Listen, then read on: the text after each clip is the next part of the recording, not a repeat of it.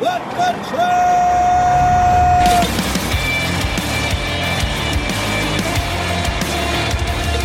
You are listening to What the Truck.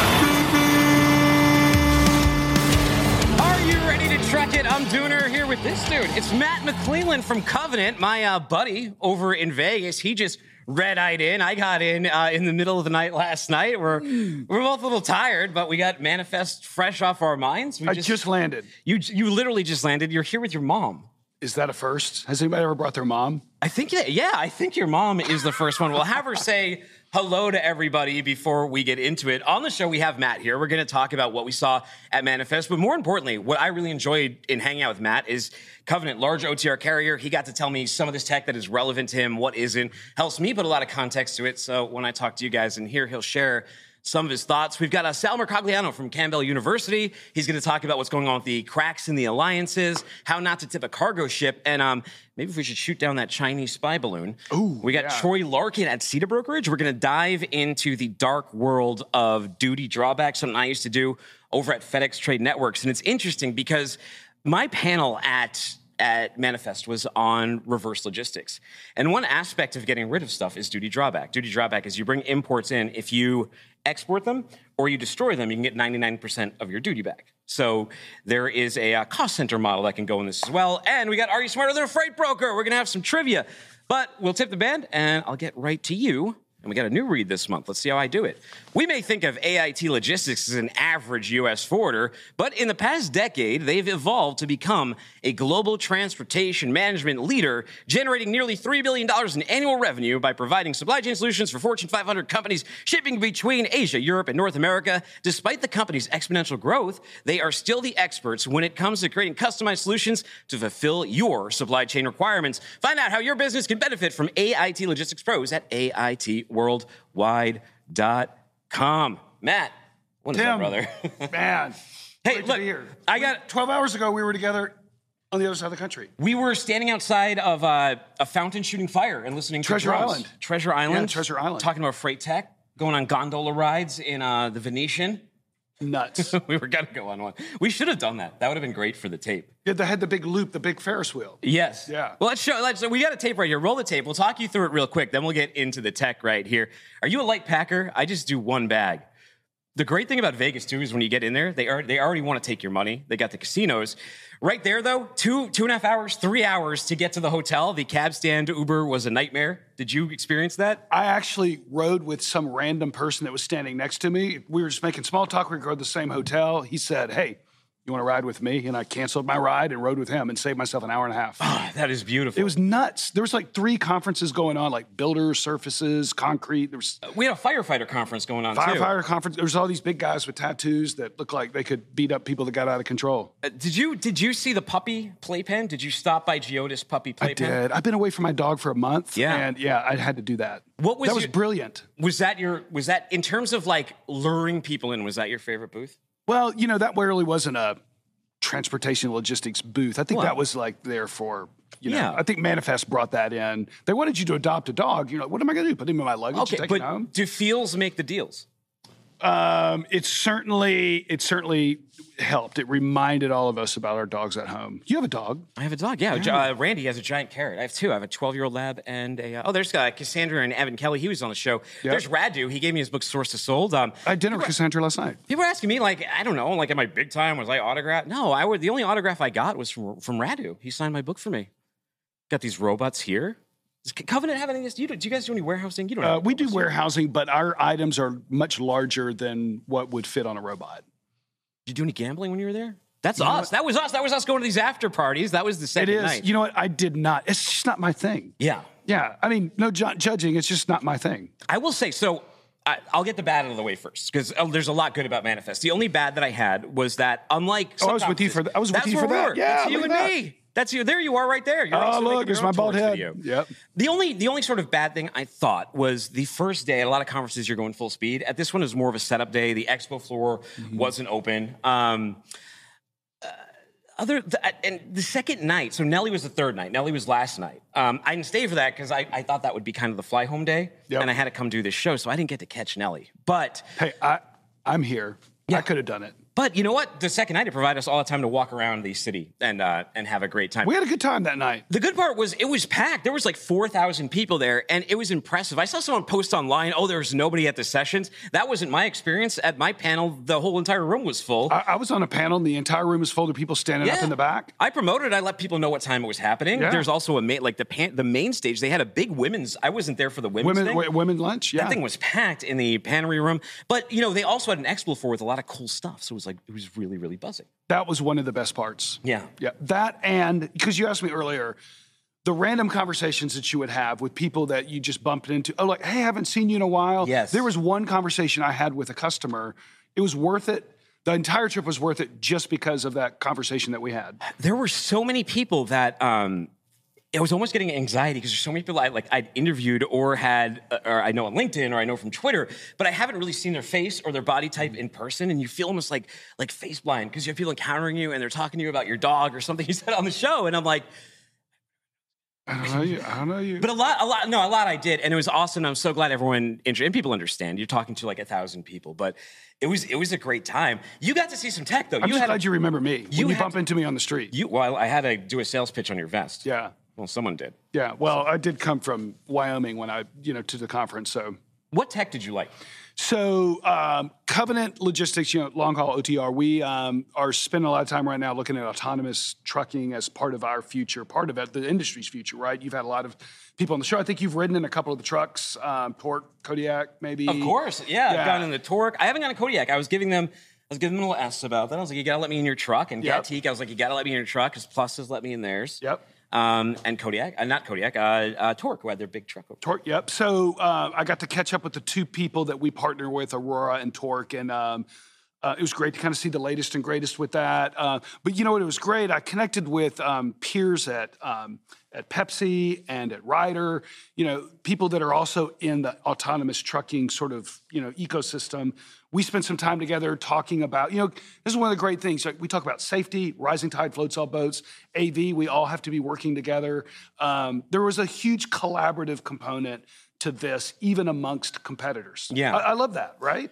Now, one thing I love about the freight tech scene, our conferences, and Manifest had a lot of that vibe too, was a lot of builders. You didn't have so much of that sort of legacy mentality. You go up to booths and people are really standoffish, and the second they realize that you're not someone they can't get something from, they pass you on. You had people who really wanted to evangelize and get their message out there, sometimes good, sometimes bad.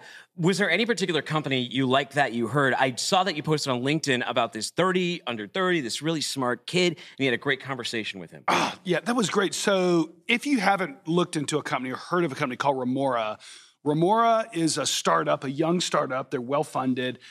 They make a device that bolts onto the back of a Class 8 truck. Yeah. Attaches directly to the exhaust system, sucks and absorbs 80% of the carbon. Think about that, 80% of the carbon from the tailpipe, converts it into a liquid form, stores it in these big tanks. After about 600-700 miles, when the tanks are full, they offload it. They then sell that, right? They sell it as a raw material in the concrete and steel, mostly the concrete manufacturing process. It's completely absorbed in the process, so it's not like you're taking it out of the air and kind of reintroducing it to the air, through manufacturing. It actually becomes part of the concrete. I found out we actually mine CO2 out of the ground for the concrete industry. This is a way to take carbon out of the air from the trucking industry. It's amazing. How much does it weigh? It's heavy. Yeah. Yeah. So it's heavy. But doesn't that sort of hurt when you go to the fleet, right? How do you have to pitch sustainability like a Covenant? So, because won't you get pushback on weight and stuff like that? Yeah, but you remember sometimes you're hauling bottles of water or Coca-Cola or Pepsi-Cola, and other times you're hauling, like if you're Frito-Lay, you're hauling 5,000 pounds of air. Yeah. But it fills up the entire truck. So, probably not the best use case for everything. But I'm telling you, if their product does what they say it's going to do, and just to be transparent, I don't own stock. I don't have anything to gain from propping this up. But if they do what they say they're going to do, it is going to be not just disruptive for our industry, disruptive for the country. Think about it. You could have a truck with this device and almost achieve the same benefit of a battery electric truck or a hydrogen truck. And you get to keep the range. And you're still running diesel. My brother-in-law, he works in concrete for one of the biggest concrete firms in the U.S. And that's one of the things that they they have to struggle with is the ESG scores and that stuff, because concrete is incredibly dirty business. And there's almost no way around it, and everyone needs concrete, but like this could be a solution. I wonder how much it generates. I mean, I wonder how much of a dent you could make with that. I see a picture of, I think that's the Daimler Super Truck that I saw there. 12 mpg. Yeah, it's unbelievable. It's always funny when you ask the people out there, because they never want to be honest at first. Like I was like, how many miles per gallon does it get? And he's like, well, around it gets double the baseline. And I'm like, what is the baseline?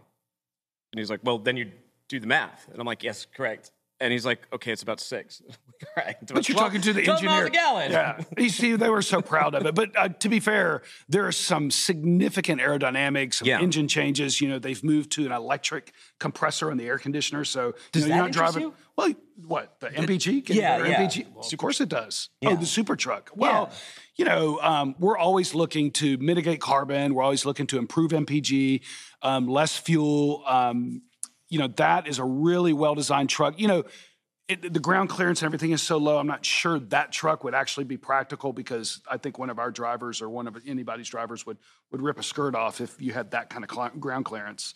I heard a lot of EV pitches to you, and some of them, they pitch too generally. Like, they don't understand the needs of an OTR carrier. There, a lot of times these pitches, like, this would be a good pitch to say to someone who was maybe in drayage or in short mileage, but not really for OTR. What do you need to hear in a pitch in terms of, like, what's going on in electrification that interests you? So I think the first question would be, if I was trying to pitch, is what kind of trucking you in? Are you in? Because I think most people just assume that we all do the same thing. There's LTL, there's full truckload, there's expedited. Covenant has over 850 expedited teams that are driving 17, 18 hours a day. Yeah. Understanding what kind of a trucking company I am would help, because if you're trying to pitch me on a vehicle that only goes 300 miles on a charge, takes a couple hours to recharge before you can get back on the road, that's not really going to work for me. Yeah. And when you try to sort of, but there is no but. It's just not going to work. Sure. Like, I can't get across the country in a reasonable amount of time on electrification, even if all those charging stations existed. It is funny when you get the but, like you're like a random person on Twitter and don't work for a giant major carrier who understands the needs and is literally like in charge of that sustainability. I think it's cool though, and I love that you were so receptive to so many of these things. And that was part of the cool part of being there with you. What is the next event you're going? I know you're coming to Cleveland, right, at the end of June. Who isn't? Yeah. Right, of course. Yeah, Freight Waves, Future Freight. In fact, there was a big Future Freight poster in the Chattanooga airport. There was kind of one at Manifest too. No shade at Manifest, but the name was the name and the color scheme a little similar. Yeah. The next thing officially that I'm going to, there's sort of a very carrier-only conference at the University of Georgia. It's called the I forget the name of it, but I went to it last year and spoke at it. But the ACT Expo, which is Alternative Clean Transportation. It's going to be in California. 8,000 people were there last year. This year, they're expected to have even more. If you are a fleet, it doesn't matter if you're a Class 8, 2, 3, 4, 5, 6, 7, 8. It doesn't matter where you are on the spectrum. If you want to see the latest in hydrogen, the latest in electrification, the latest in CNG, LNG, the latest in aerodynamics, that is the one to go to. I'll be at that, and it's put on by, I don't know who puts it on, but it's a great conference. Lightning question. Yes. Lightning, 10 years from now, most Covenant trucks will run on diesel, ammonia, hydrogen, electric, or... Red Bull. And they'll be on Red Bull. I love it. I love it. You got to do a conference like Campbell University where our next guest goes to. Before you go, your mom has to come up and say hi really quick to this audience. It's such a unique. Can you please come up and say hi to everybody for us? Yes, come right up here. Yeah, just come right up. Right next to Matt. Just say hello, and then you can drive him home. And then we can drive home. Right over this way. Come right over. You can walk right in front of the camera. And then I'll go home and live in the basement. Then you'll go home and live in the basement. Yeah, no, I have a home. Yeah, this is Mom. Hello. Yeah. Does anybody ever say, so come right over here, when your parents ask you what you do for a living, yes, and you have to try to explain trucking, and it's like, nobody knows. My wife's a doctor. She could say, my daughter-in-law's a doctor. That's easy. Everybody knows what that is. Yeah. Your son's in sustainability, innovation, and trucking. That's a little harder to explain. That is a little harder. It is very hard to But you've explain. wrapped your head around it, and I hope we helped you understand a little bit better over these past 15 minutes. To be here. Well, thank you so much. I'll let Matt, I will let you get home. I know that you came in on that red eye. Thank you so much. Take it easy. Oh, and I got a shirt. Thank you for the shirt. And you're welcome. Yeah, we we got shirts in, by the way. I got a new fresh batch of shirts right here. There we go. Me, on the other hand, I'm wearing this. I'm 27 hours into the same clothes, so yeah. Yeah, I'll let you get home. All right. Take care. Thanks for stopping by. Thank you. We'll connect again soon. All right. We'll go hang gliding.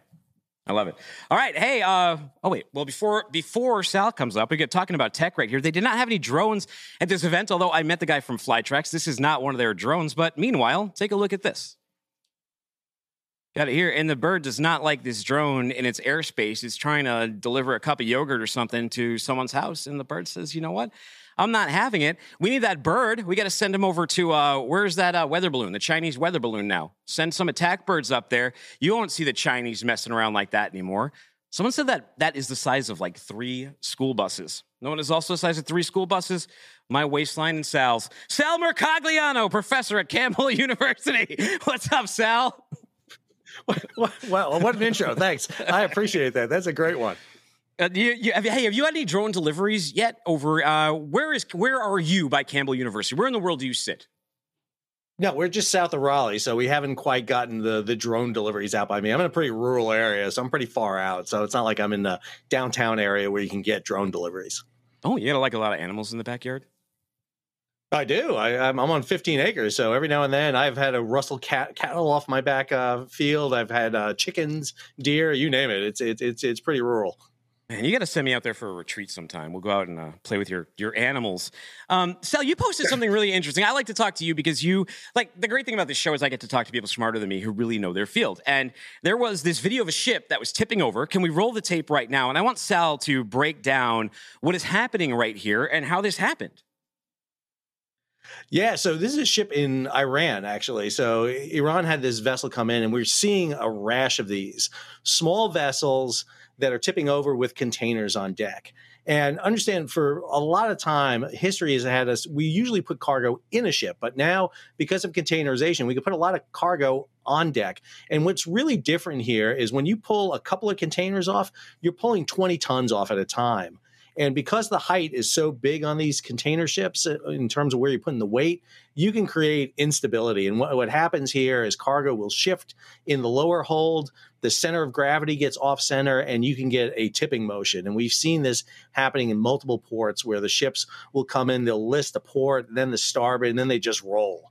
And this is really difficult. Right now, a lot of big companies pay a lot of money for very smart people to do cargo loading, but bigger ships, the impact of moving containers isn't as severe as these smaller ships moving 40-foot containers that weigh 20 tons. Interesting. So what happens when something goes awry like this? Like, what happens to the containers? Is that just salvage and insurance loss? Do those sink? Well, a lot of containers will float for a while, and there's a real big danger is that you create air pockets in them and they'll float, and they're hazards to navigation. They got Robert Redford in a sailboat one time in a movie. You got to be worried about these things, so you got to go in and get them out. The problem is now they're heavier than before because there's water in them. You have contamination damage because you don't know what's in them, so you can have hazardous material. You can have pretty nasty spills involving them. And unfortunately, these tend to happen in smaller ports that don't have as robust salvage capability. And so they can create a lot of problems in the ports. And again, it tends to be really on these smaller vessels where you can stack the loads so high, and then you start taking off those high loads and you just create the cargo shifting. I don't know if you heard that story that we talked about on Monday. It's been in the news. It was the 13-year-old boy who hid inside a shipping container and spent 6 days inside of it. What would that experience have been like for a human being in a shipping container? Well, it would have been miserable, first off, because, typical shipping containers, they're not ventilated. You're talking about extremes of heat and weather right there. So heat, hot and cold, there's no facilities at all. So you're there with whatever you dump out at the time. If you don't have water, I was amazed that he actually lived for 6 days without any really supplies at all. You hear about this smuggling people through containers. That tends to be really short hauls, Dooner. It tends to be, across the Mediterranean, across the Caribbean. You don't see this happening transoceanic because of the voyage it entails and just the poor conditions that are in these boxes. It's not conducive to a long life going across in a container. Well, and thank God he wasn't getting put on that vessel that tipped over. But for people's perspective, this is how containers get loaded. Roll this other tape here. This one is not messed up. This is actually kind of cathartic. This is beautiful when it goes well. It's like a symphony of logistics happening when we remove these. What is going on there? You're kind of an expert. For people who've never seen a container get picked up, what's happening here? So when you look at the big containers, the containers are loaded in these cells, these kind of rows that you see.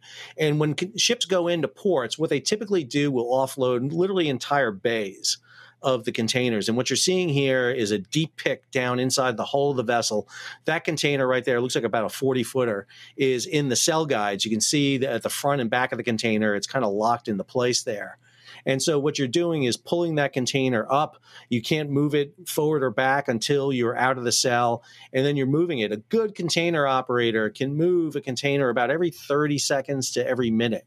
So this is why you have multiple container cranes working at a time. And what you'll do is you literally clean out an entire bay there of boxes, then backload empties and export containers onto them. You try not to work bays next to each other because of the container cranes, but it's a symphony. It's a whole choreography. It's involved. Understand, at the same time that's going on, the ship systems are triggered so that they'll be ballasting the ship. You got to keep the ship perfectly level. You can't have a list on it. You can't be down at the bow or stern. So there's a lot going on here. At the same time, on shore, you've got the bomb carts picking up those containers, putting them in the stacks.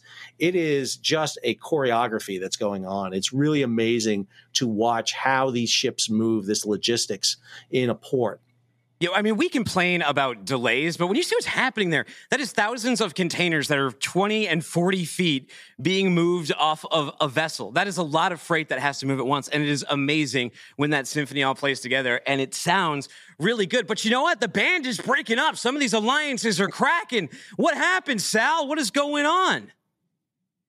Dooner, in my one moment of brilliance I ever had, I did the hot seat with Bill Priestley, and I predicted the day before that the 2M alliance was going to break. I will never, ever get that. I should have picked my lottery tickets. Hold on. I heard you called me I saw that, and you called me a C student. I will have you know that I have a degree in supply chain management from the University of Arkansas, Sal. I took a look at that degree, by the way. We need to have a little bit of a discussion about the degree. But the alliances are at this point. And listen, I didn't make a huge prediction. Everybody's been talking about this for a long time. When you're the biggest, baddest group on the block, it's going to happen. And matter of fact, when you look at the history of the alliances were formed to deal with the big companies. That's why you created an alliance. It was typically smaller companies in the 90s came together. Now, Maersk and MSC are the big ones. I mean, you're talking about 35% share of all containers afloat. And it's not surprising because if they get over 40%, you got to be worried about cartel legislation and violating antitrust things. So the split isn't unusual. What's going to be interesting to see is what happens afterwards. This doesn't go into effect till 2025. Yeah.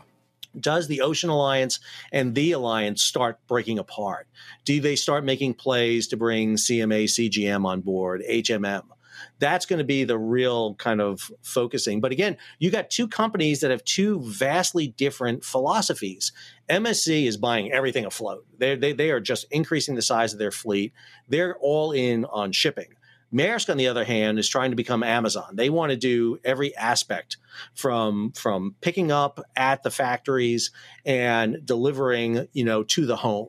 And so they're in e-commerce. They're in all these levels of elements. And again, this is much different than what we saw in 2008 when the economy slowed down. This is a much different environment these shipping companies are in. And you had the CEO of Hapag-Lloyd talking about the party's over, but they're still raking in some great profits right now. Isn't Hamburg? I thought I read Hamburg Süd is dead. They're sunsetting that brand name. Hamburg Süd and Sealand are being rolled in. So those were subsidiaries of Maersk. And this is part of Maersk trying to make itself look bigger too. Yeah. So they're going to, paint everything blue, put the 7-point star on it and go. But Hapag-Lloyd was the CEO, was talking about that the party's over.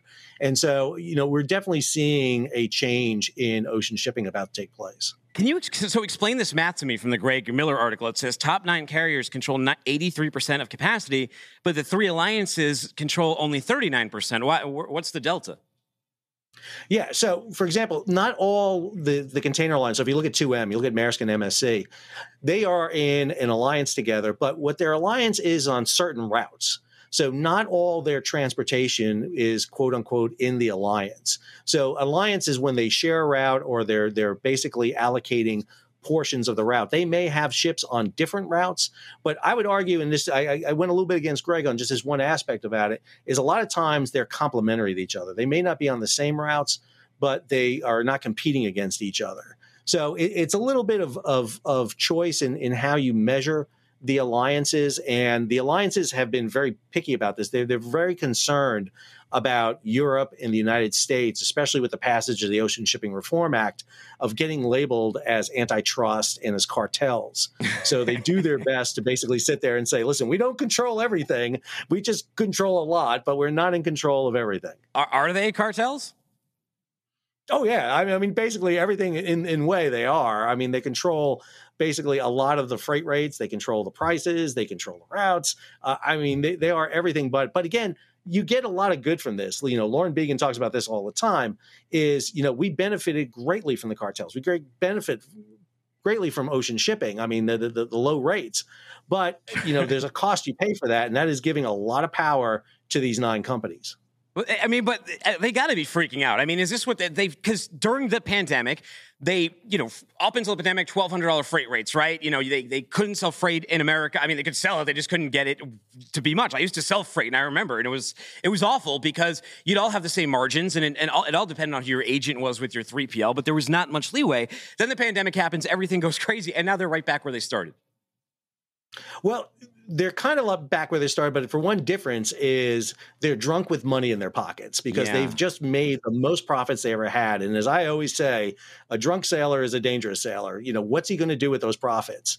You know, are they going to invest it wisely? You know, MSC is buying ships like crazy, you know, whereas Maersk is investing in infrastructure and different elements. And the big variable here for everything is going to be the new propulsion, kind of what you just talked about on trucks and power for that. It's going to be ship propulsion. And that's the big issue, is how they spend their money on developing these new forms of propulsion. Is it methanol fuel? Is it ammonia? Is it hybrid? Is it LNG? This is the big variable that we just don't know what's going to happen when we get to 2050, and you got to be at 50% carbon emissions. So my last question then, with the alliances splitting up, should 3PLs be put on notice, especially with what Maersk is doing? It doesn't seem like they're looking to play nice with people anymore, and they want the money. It used to be like you had 3PLs, and they would be sales and marketing arms. That's all they did, was just sell freight from agents. All they did was resell freight from agents. I've been in that position. This seems like it could be a massive change. Like, for example, Maersk, I used to work for Vandergrift. They bought Vandergrift. Yeah, I mean, look what Maersk has done during this supply chain crisis, during the COVID. They basically blocked out the 3PLs. They basically want to be that end-to-end carrier. They want basically a vertical integration of all aspects of their business. But some ocean carriers aren't that way. And I think it's going to be an interesting play of which ocean carrier is going to be more open to 3PLs than others. Maersk is not going to do that. But is MSC going to be that way? Is CMA CGM going to be that way? And I think you're going to see, you know, companies basically orienting to these companies, and it may be part of a new alliance that's created, that, you know, you team up with a company that's more in favor of 3PLs and another one that's not, because Maersk is really wanting to basically shut them out. And the question is, do other companies follow the model of Maersk? Maersk is kind of sitting there right now in second place. And I think the Danes are always dangerous. You know, they're Vikings for a reason. You know, they kind of sit there and bide their time, and then they strike. And that's one of the things I'm watching right now with Maersk. Well, I don't have a Danish spy balloon for you, but I do have a Chinese one. Roll the tape. Okay. That's the moon. It's a little fuzzy out here, and it's a kind of a cruddy phone, but it's slightly overcast. Well, what the heck is that? That's not the sun. And according to my little planet guide, it's not a planet. What the heck is that? Any help would be appreciated. So, Sal, there's a new UFO over America. You know, amateur journalists, even the news are on it. And we're finding out it's a big Chinese spy balloon. What is it doing over the U.S., and should we shoot it down? Well, number one, Chinese are doing what everyone does, whether with satellites, high altitude, or balloons. We use the same thing for a long time, is basically send these things up in high altitude to basically get images, get photography. The Chinese are saying now it's a research balloon that's loose. We used the same argument in the Cold War over the Soviet Union when we would release these things. Isn't spying research? I mean, it's a softer way of saying that you're doing research. Well, as I mentioned to you on a tweet and everything, the Japanese used these to bomb the United States during World War II. They couldn't get at the United States. The United States was able to hit Japan. So they put these high altitude bombs. They put them up into the jet stream with incendiaries and tried to light the forests of the United States on fire. You got to be really careful about deciding whether or not to shoot these things down, because airspace is a very dicey thing. The altitude matters, and we share airspace under agreements with many countries, including China. One of the big things that happened when Russia invaded Ukraine was a lot of countries pulled back from sharing Russian airspace and not allowing Russian aircraft to use their airspace. So if you start popping Chinese weather balloons, you always have the issue of retaliation potentially against our satellites that are over Chinese territory. Well, the U.S. Naval Institute, they chimed in on this, and they said that we have shot down these things before. Well, we almost shot down Venus. They said, since Chinese spy balloon is trending, in 1945, the crew of USS New York spotted a sphere that they thought might be a Japanese balloon weapon. The captain ordered it shot down, but none of the guns could score a hit. Finally, a navigator realized they were attacking Venus. Well, again, I think it's better to be attacking Venus than Uranus. So that's always the thing we want to do. Sal, I'll let us. What are you up to next? Where do people go find What's Up with Shipping on YouTube? Hey, well, you just go right to YouTube and hit What's Going On with Shipping. I'm dropping my new episode here in a little bit. Our weekly What the Ship, What's Going On with it. My homage to you, Dooner, with What the Truck. And then always you can follow me on Twitter at MercoglianoS, or you can go over to campbell.edu, where I teach at beautiful Campbell University in North Carolina. I hope the boys in the back heard that too, because every time I share these like what the things, I'm like, they're ripping me off. And then they're like, no, they're not. You're not that influential. Yes, I am. It's not a ripoff. It is an homage. Remember I love that. It. It's an homage to you. I love it, Sal. Hey, thank you so much for coming on the show. I appreciate your time. Go follow him on Twitter and go subscribe to his show on the tube. Take care, buddy. I appreciate it, Dooner. Bye-bye. All right.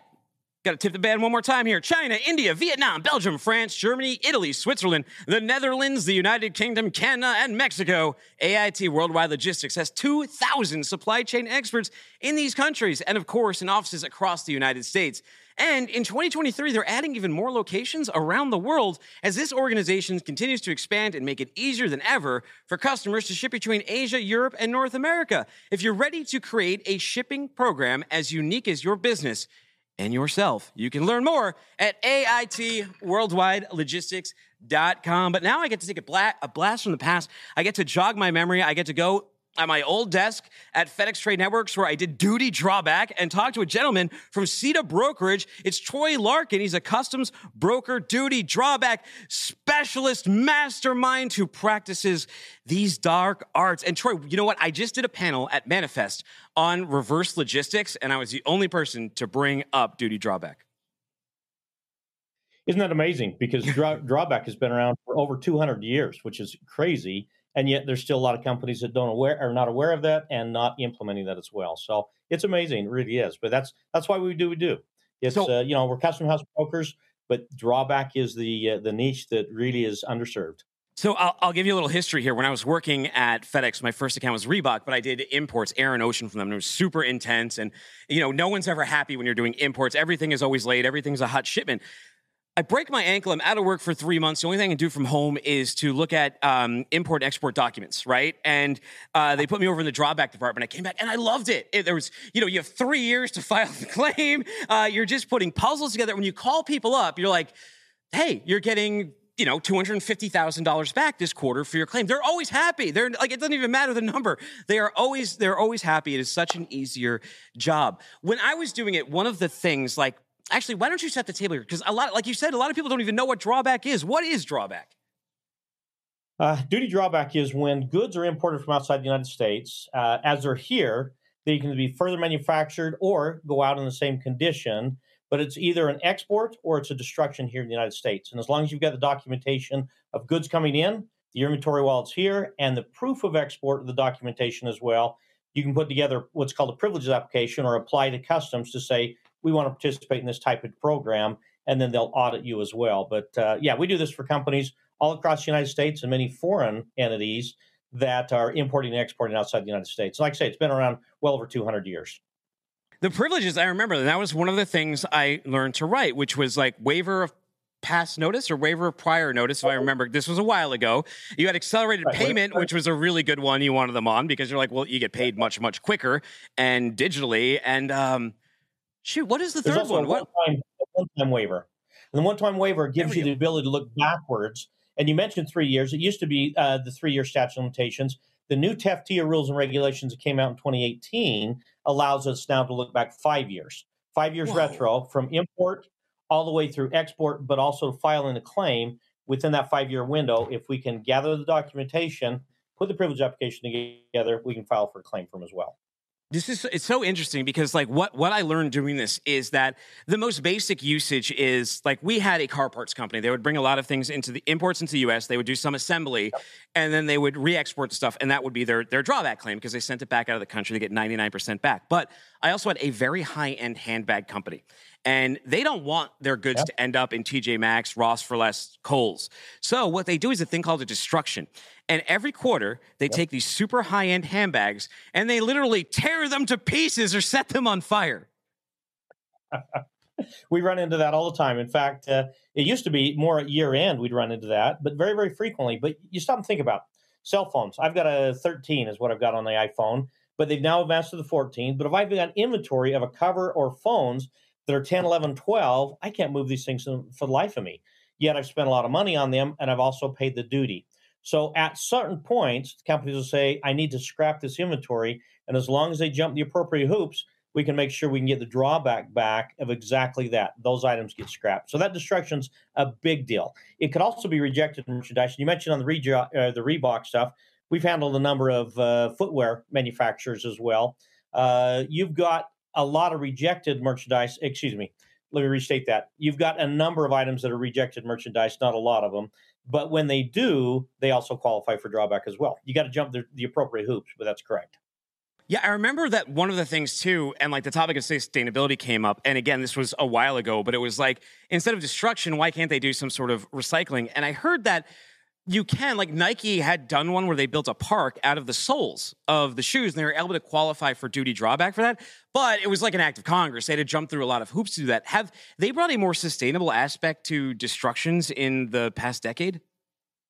Yeah, they have. Like I say, in 2018, there's a new set of drawback rules called the new TEFTA rules. And under those rules, now you could have items you're going to destroy. You could actually recycle them. You've got to then deduct the value of the recycling or whatever you received on compensation for that. Now you can recycle those goods, but you can still claim drawback on the balance of them as well. You stop and think about Nike. I don't care if they're recycling the rubber, whatever it is they're doing. Very, very low value, very little return they would get. So you carve that out of your drawback capabilities, but now you can actually claim drawback on that. And it's nice to see because, I mean, Congress currently has been pushing Green Deal for the last couple of years. Here now for the drawback world allows them to be more green, recycle goods that are no longer functional, and still obtain drawback on the balance of it. What is the biggest like neg you hear when you try to pitch drawback? Because it's such a no-brainer to me to anybody who's doing a lot of exports or is doing destructions where they're just destroying their inventory because you get 99% of your duty drawback. It makes everybody happy. And you can go back 5 years, right? Is it because they don't think they have the inventory method? It's not like that. You need like first in, first out, or you need some sort of inventory method to declare. And obviously you have to know your imports and exports. But other than that, yeah, two real issues, honestly, over time. I've been doing this for almost 40 years now. And the biggest disconnect early on was an importer importing the goods, paying the duties, selling them domestically to another party that exports them.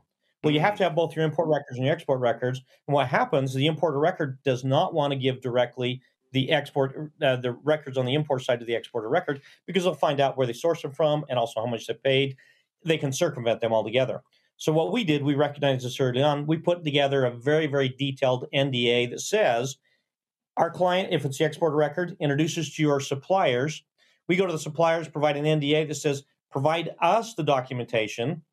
We will not divulge that to our client and your customer, but we'll claim drawback for the client and get the benefit for it as well. So that was the number one issue. Number two that we still fight today is the company saying, do I really qualify? Can I qualify? And do I have the appropriate documentation all the way through? One nice thing is we take a very complex program and we simplify it for them, and we eliminate those hassles.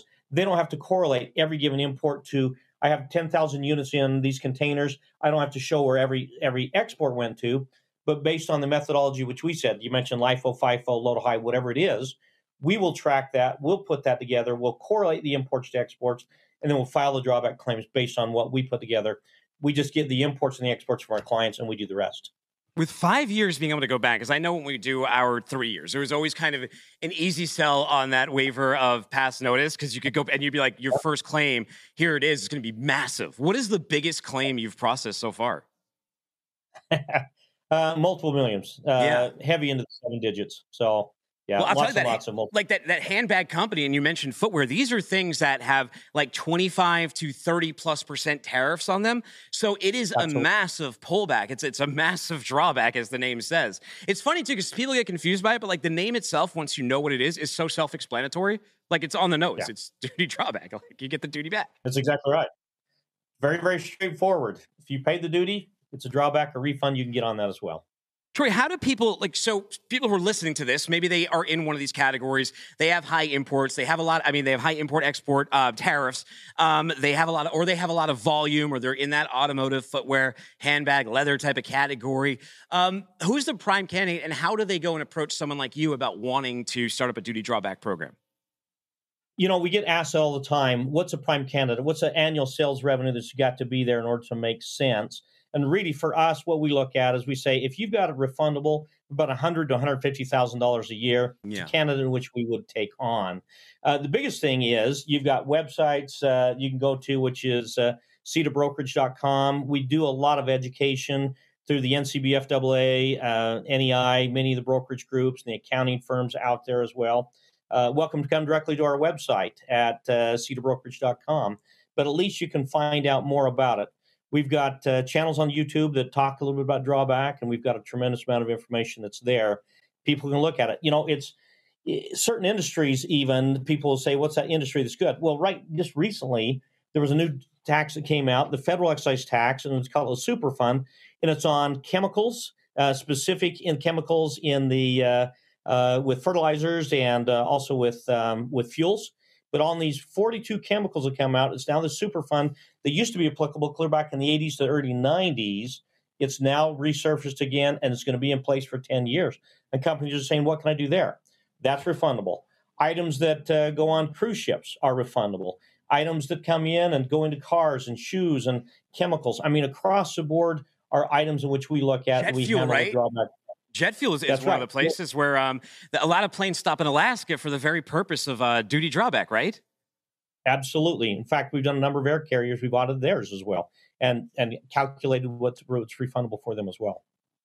It's such an interesting field. For those of you out there who don't have a program or you work in this business in operations, I will tell you that duty drawback was my favorite role I had in operations or sales. You are putting together puzzles and you're giving people back money. And sure, it can be stressful sometimes putting together the right claim. But at the end of the day, you are always making someone happy. And it's just so much better than dealing with the import side. If people want to get happy, they want to draw back some of this money that they're leaving on the table, where do I send them to? Well, send them to our group as well. But just one note. Most of the times when you have individuals that are finance side of the business, they'll take a look at it and say, wait a minute, we view our expenses in the past as sunk cost. We can't get anything back with them as well. So when we talk to them and we educate them and help them understand, we can look retroactive 5 years on the duties that were paid. They get excited about that because now we're recouping part of their sunk cost. They can definitely add dollars to the bottom line. Hundreds of thousands, not multiple millions of dollars for the clients, which we do with. Again, we've got 2 webinars coming up here pretty quick. We've got one through the FCBF AA. It's going to be on February 9th. We've got a classification webinar coming up on March 2nd. Again, education-wise, you can definitely contact us there as well. Very cool. Thank you so much, Troy. Thank you for your time. We'll get deeper. We should start like a series on this. We'll get deeper into drawback next time, but I wanted to give the audience here a little bit of a primer on it for Friday, something to think about, and I appreciate you for helping with that. Absolutely. Thank you, Tim. Appreciate it. Take care. Good stuff. All right, now it's time. It's time for the big trivia challenge. So in Slack, in here in Freightways, we recently instituted this like trivia Slack bot, and it goes off at like 5:20 every day. I always miss it, but I always see the results. And there are always two people near the top. These two ladies are always fighting it out. It is Brielle Jaquel and Mary O'Connell. Hello, ladies. Hello, how are you guys? And full disclosure, I work pretty closely with both of them. Mary helps me put the technical side of my newsletter into something, and BJ edits Back the Truck Up and some of my stuff once in a while. So very familiar. By the way, you would have loved that women's lunch at Manifest yesterday. I wasn't there for it. I saw videos, and I heard from some of the ladies in attendance, but I heard it was really powerful, and it went over well. Yeah, I mean, I'm a sucker for any good women in logistics, women in trucking luncheons. The lunch is usually on fire, and you usually make some pretty good friends in those. So I might have to check it out if I'm at Manifest next year. All right, well, let's find out who the smartest woman is, not me, in Freightways. All right, we got question number 1 here. And let's roll the tape. What was the original pre-order price of Tesla's Cybertruck? Raise your hand, and I'll call on it. Oh, no. All right, we're going to go with Mario. What do you got? Yeah. I think $90,000. All right, how about you? 150. You're going to hit it with the buzzer. The buzzer out today. It was $100. It was $100. Although after seeing that video, I'm probably going to cancel my pre-order and get that Toyota Sienna for the kids and the dogs and the wife. I've been getting too much heat on the Cyber. And it looks kind of, what do you guys, do you think that looks good? I think the back looks awful. No. I have never personally been a fan of the Cybertruck since I first heard about it. I thought it looked kind of dumb and it looked stupid. So I would be happy if they ceased trying to make them all together.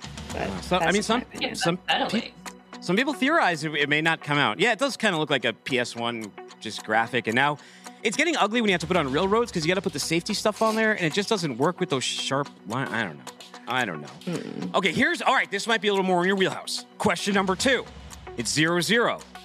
What does LCL stand for? You know LTL. What is LCL? It is Mary. Less than container load. So it's like if you have less than a container on a ship. Give her the positive. We got a positive buzzer. Positive, yeah, woo!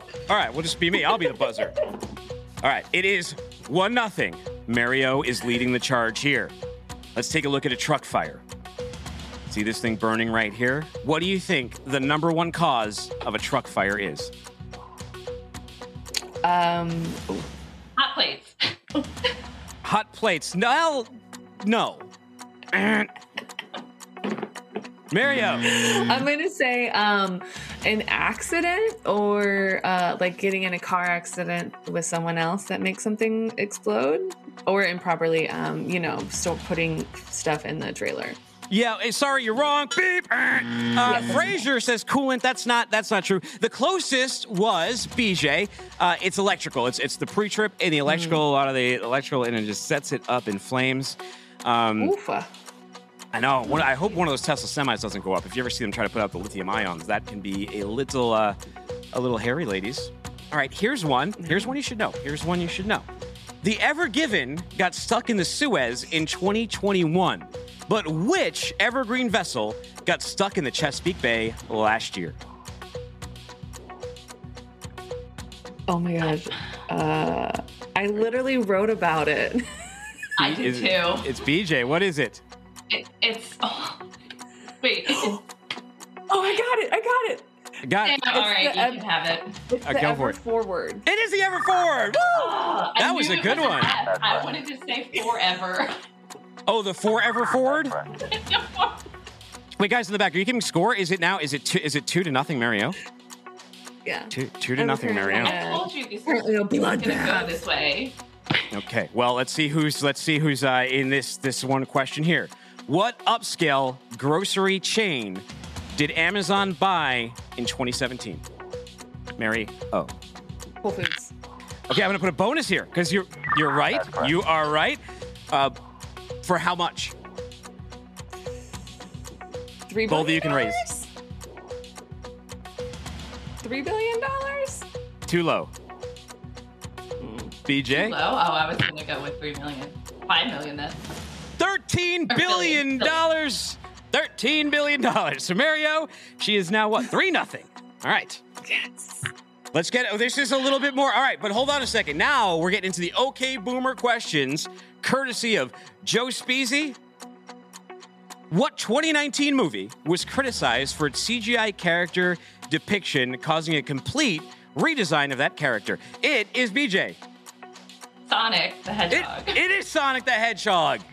That's correct. I loved that movie too. Did you? Did Yes. you see the original design? It was terrifying. It was awful. terrifying. No, I Did you see part 2? I didn't know. It was watched without me on a plane as I slept, so I'm pretty salty about that. How can you even claim that's like me claiming I was sleeping while everyone else on the plane was watching X, or No, someone you were no, sitting I next to was watching it. No, or you put it on TV. my and fell fiance asleep. was watching it without. Oh, got me you. on the Got you. All right. Cardinalson. All right. Well, you're clawing your way back, and here's another one for you. Name any 3 Disney princesses introduced from 2009 to now. BJ. Princess Tatiana, Moana, and oh my god, my favorite. Hold on. Princess Anna. Anna. Okay. I don't. Well, you know what? Also, you were close. I'm going to give Mary O a chance here because you said one person's name slightly wrong. I corrected myself. I corrected myself. Oh, okay. Oh, Tiana. No. Okay. What? I was going to say it's Tiana, not Tatiana. Yes. Because Princess and the you're Frog right. is one of my absolute favorites. So I Yeah. was going to just say, I'll give you the point because I'm a nice person, but also put some respect on Princess Tiana's name. But have you seen that viral clip from Wheel of Fortune where the dude just slightly mispronounces the name, barely mispronounced what he was reading, and they didn't give him the $1 million. He said, I would be super mad. I mispronounce things all the time. I would be so screwed on that show. All right, so it's 2-3. This is great. Okay, what film was mistakenly announced as Best Picture at the 2017 Academy Awards, only for it to be revealed that Moonlight was the actual winner? BJ had her hand up. No, Go ahead, Brianna. No, she Mario. had it first. Okay, Mario. It's La La Land. It is La La Land. It is La La Land. Okay, I'm going to give you 3 more because we have time, and we're going to go which category? We already went. We'll go Millennials. And I'll go with the first 3 random ones. Here we go. It's nice, evenly matched. Okay. Yeah. This is from the entertainment category for Millennials. What is the name of SpongeBob's arch nemesis that owns the Chum Bucket? Mario. Plankton. You got it. What phone revealed in 1999 became popular for its ability to receive push email? BJ. I'm torn between 2. I'm going to go with the BlackBerry. You're right. All right, we got to keep going here. What new standard for audio compression, the 3rd format of the MPEG-1 standard, became prominent in the late 90s? Mario. MP3s. It is MP3s. Napster? No, that's the last one. All right, we'll go one last one. Why is this science? What year did Apple release its groundbreaking iPhone? For the true winner. BJ. 2006. You got Mario. 2008? It's 2007. We've all lost today. No, we've all won because we got to meet 2 great people. Before I let you go, BJ, really quick, you put out a great article about the Wienermobile. Can you tell everyone where they can find that and what you're writing next? Oh, well, you can find everything I write about on Freight Waves in the classic section. So, I basically just cover all kinds of interesting history in the freight world. Right now, I'm working on the Pony Express.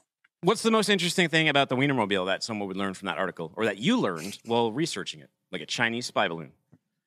Oh, that they had to park it for years during World War II because of gas rations. Seems a little excessive when gas is. You can't just go ride around the Wienermobile, piss everyone off. Yeah. What about True. What about you? What about you, Mary? What's going on with Check Call and running on ice now too?